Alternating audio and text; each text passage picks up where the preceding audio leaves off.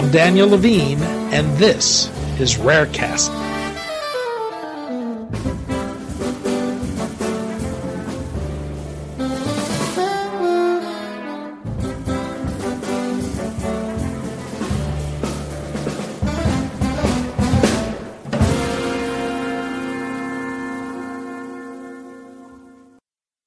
Rare disease patient advocates from around the world will be working to raise awareness about rare diseases on February 29th, World Rare Disease Day. Last year, a group of patient advocates in Utah joined forces to create a statewide effort with great success. We spoke to Gina Zanuck, co-founder and executive director of Rare and Undiagnosed Network and committee chair for Utah Rare 2016, about the experience in Utah, why it was successful, and what was learned last year that's shaping this year's approach.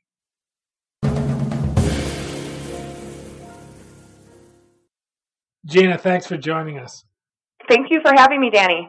We're going to talk about World Rare Disease Day, the success the umbrella group Utah Rare has had around the event, and what you're doing this year. I thought, though, we could begin with your own involvement in the rare disease world.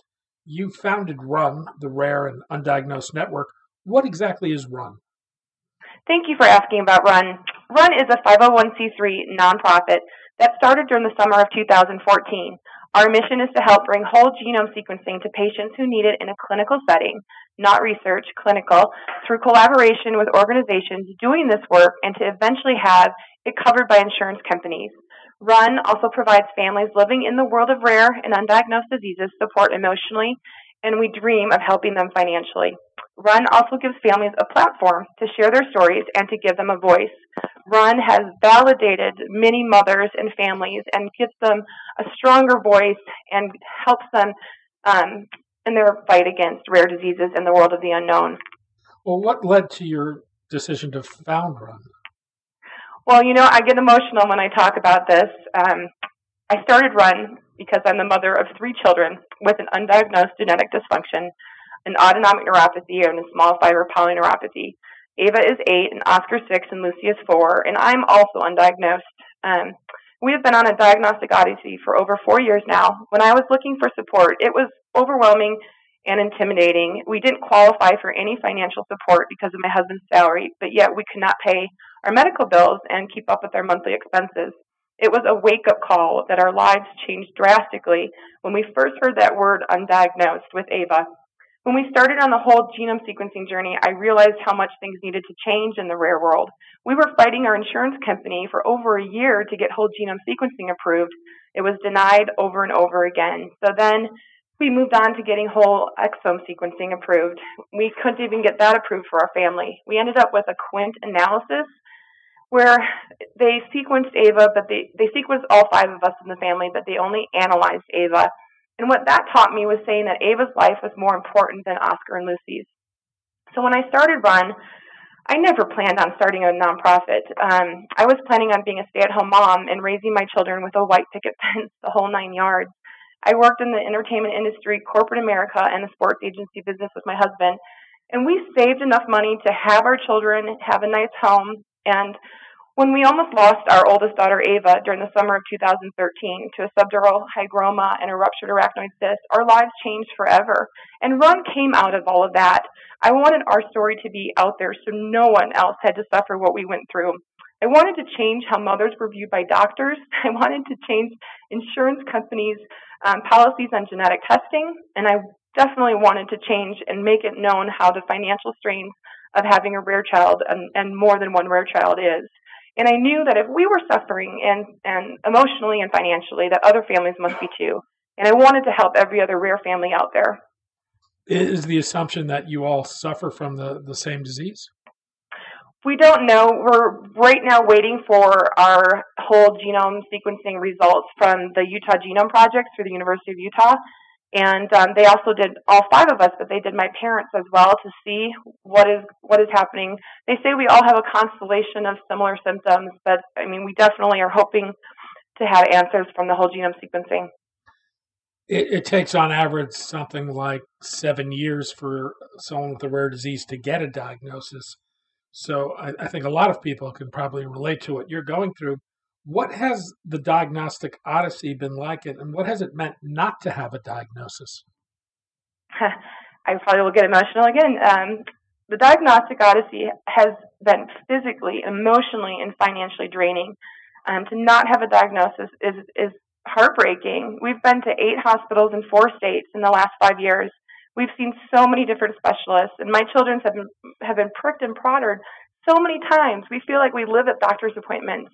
Not having a diagnosis is just absolutely heartbreaking, and not knowing if I have 1 year with my children or I have many years in pain, and not knowing if their pain will ever go away or if they'll live past 30 weighs very heavily on me. It's all the responsibilities falls on the parents when you live in this world. Doctors look to you. They don't know what the root cause is of the genetic dysfunction, and it's very frustrating. Well, let's talk about World Rare Disease Day. For our listeners who may not be familiar with it, can you tell us about World Rare Disease Day? What is it? How did it come about? What's the goal? World Rare Disease Day was launched in Europe in 2008 by Eurotas, which is the voice of rare patients. It's the voice of rare disease patients in Europe. The National Organization for Rare Diseases, called NORD, partnered with them and launched Rare Disease Day in the U.S. in 2009. The coalition supporting Rare Disease Days includes patient organizations, the NIH, government entities, medical researchers, hospitals, schools, children, universities, pharmaceutical companies developing treatment for rare disease. It embraces everybody.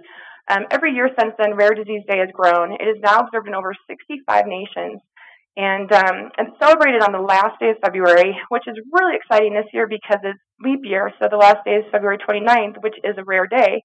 And the purpose of rare disease is to bring patients together, advocates, and articulate with one voice a shared message that millions of people around the world are suffering and need our help.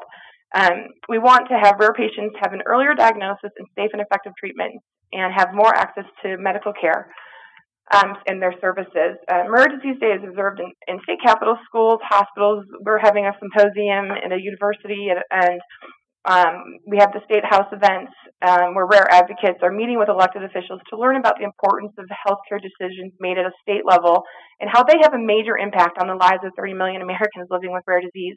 1 in 10 are living with a rare disease. I don't think people realize that. And what we like to say is rare is everywhere. Our goal is to raise awareness amongst the general public and decision makers regarding rare diseases and the lifelong impact that they have on the patient's lives. In 2016, it marks the 9th year that the international rare disease community celebrates Rare Disease Day. This year, the theme is Patient Voice, which obviously I know very much about, and it recognizes the crucial role that we as patients play in voicing our needs and instigating change that improves our lives and the lives of their families and caregivers. And I'm very honored. I was asked this year to be the Utah State Ambassador for NORD, and it's a huge honor. As I understand it, in Utah last year, the approach to World Rare Disease Day was a bit unusual in that it was a statewide effort of several organizations that came together as Utah Rare. How did that come about? Utah Rare came together in the beginning as a group of rare moms. Christina Might was the Utah Rare chair last year.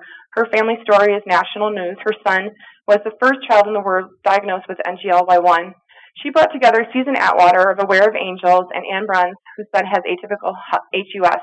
The 4 of us started reaching out to other rare moms and to Utah's key influencers active in the Utah Rare community, and we formed a coalition of rare disease stakeholders to organize a statewide recognition of Rare Disease Day.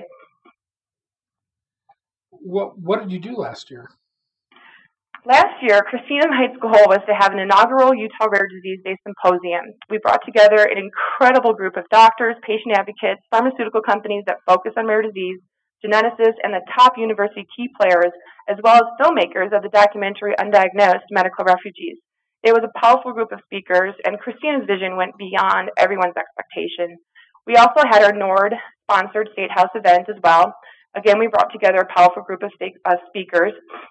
We had many mothers sharing their stories, as well as paying tribute to the first female Speaker of the House, Becky Lockhart, who died of a rare neurological disease just a little over a month before Rare Disease Day. And again, we had a terrific turnout. Our third event was a huge win for the Utah Rare families and for RUN and for NORD. I had a little connection to the NBA Utah Jazz. I am married to Justin Zanuck, who is the NBA Utah Jazz assistant GM. We were blessed by the owners of the Utah Jazz and the Larry H. Miller family and Gail Miller. and their entire team at Utah Jazz. We were given over 120 tickets from the player donation program, as well as had 30 of our rare children, our three children, on the court as national anthem buddies. Our three children were honored to be on the court with their rare brothers and sisters. We were even able to honor Charlie Nelson, who passed away from Batten disease, by having her siblings hold up a picture of her. It was a dream of mine to have the children on the court from the day we arrived with the Utah Jazz. Well, why do you think last year was so successful? I know we were successful because of the work that we did. We worked together on Utah Rare. We weren't competing with each other for attention or getting our stories. We all just wanted to work together. And it was really because of Christina Might, who is absolutely one of the most brilliant minds I've ever met. Our Utah Rare executive team as well, and all of the volunteers made it the success that it was. As you get ready for World Rare Disease Day in 2016, what are the plans? I'm dreaming bigger. I'm going bigger and adding a little bit more. I think with Christina's she's mentoring me and just giving me the confidence to look.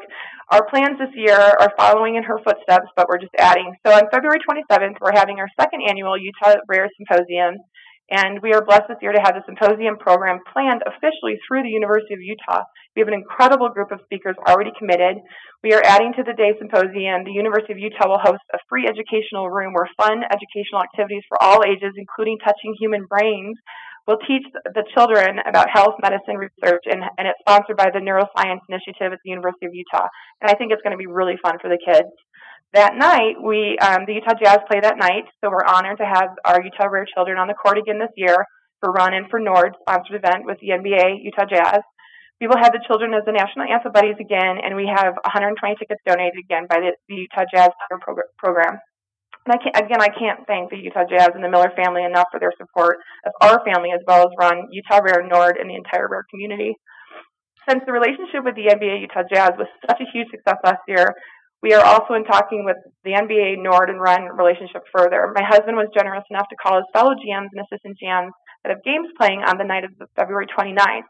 So now we're going to have Nord Rare Disease Day honored by the NBA Washington Wizards, the Sacramento Kings, Denver Nuggets, the Milwaukee Bucks, and we're hoping to with the Boston Celtics and the LA Clippers.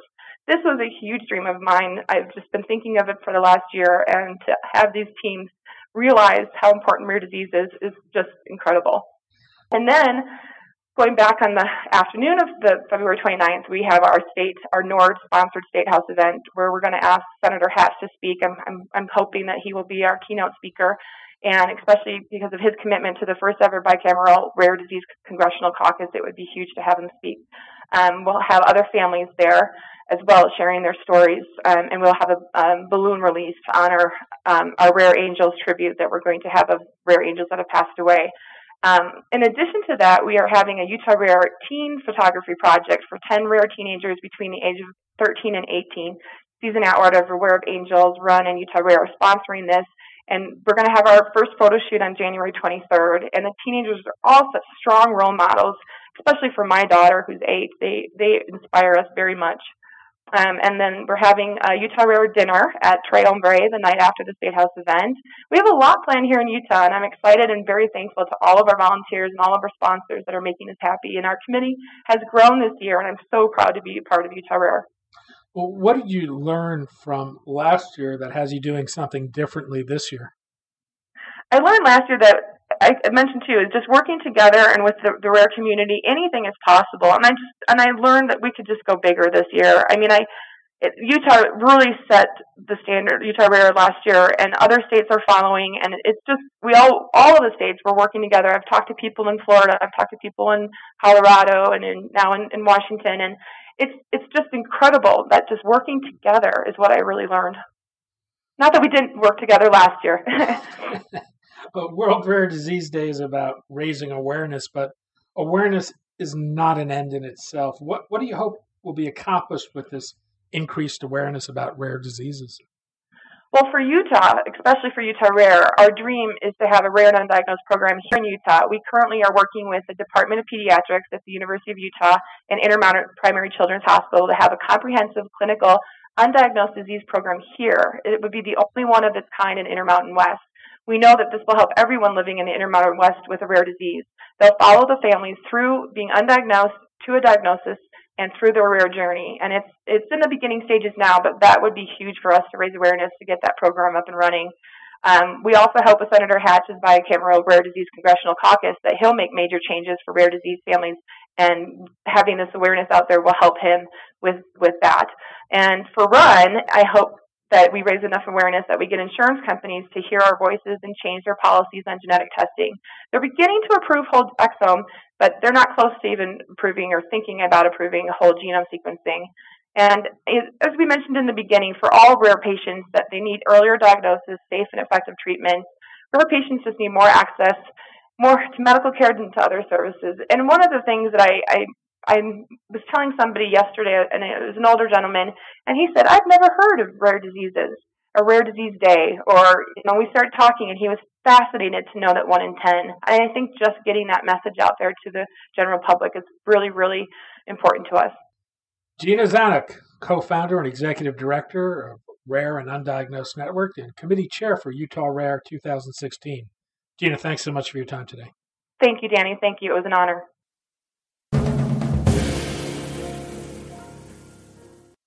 Thanks for listening. For more information about rare disease and to connect to the rare disease community, go to globalgenes.org. To keep up on the latest news and trends affecting the rare disease community, be sure to visit raredaily.org. You can subscribe to the Rarecast RSS feed through raredaily.org or through SoundCloud, iTunes, Stitcher, or your preferred podcast manager. The Rarecast is produced for Global Genes by the Levine Media Group. You can also find our podcast, The Bio Report, on these popular podcast sites. Our theme music is composed by Jonah Levine and performed by the Jonah Levine Collective. We'd love to hear from you. Drop us a note at danny@levinemediagroup.com.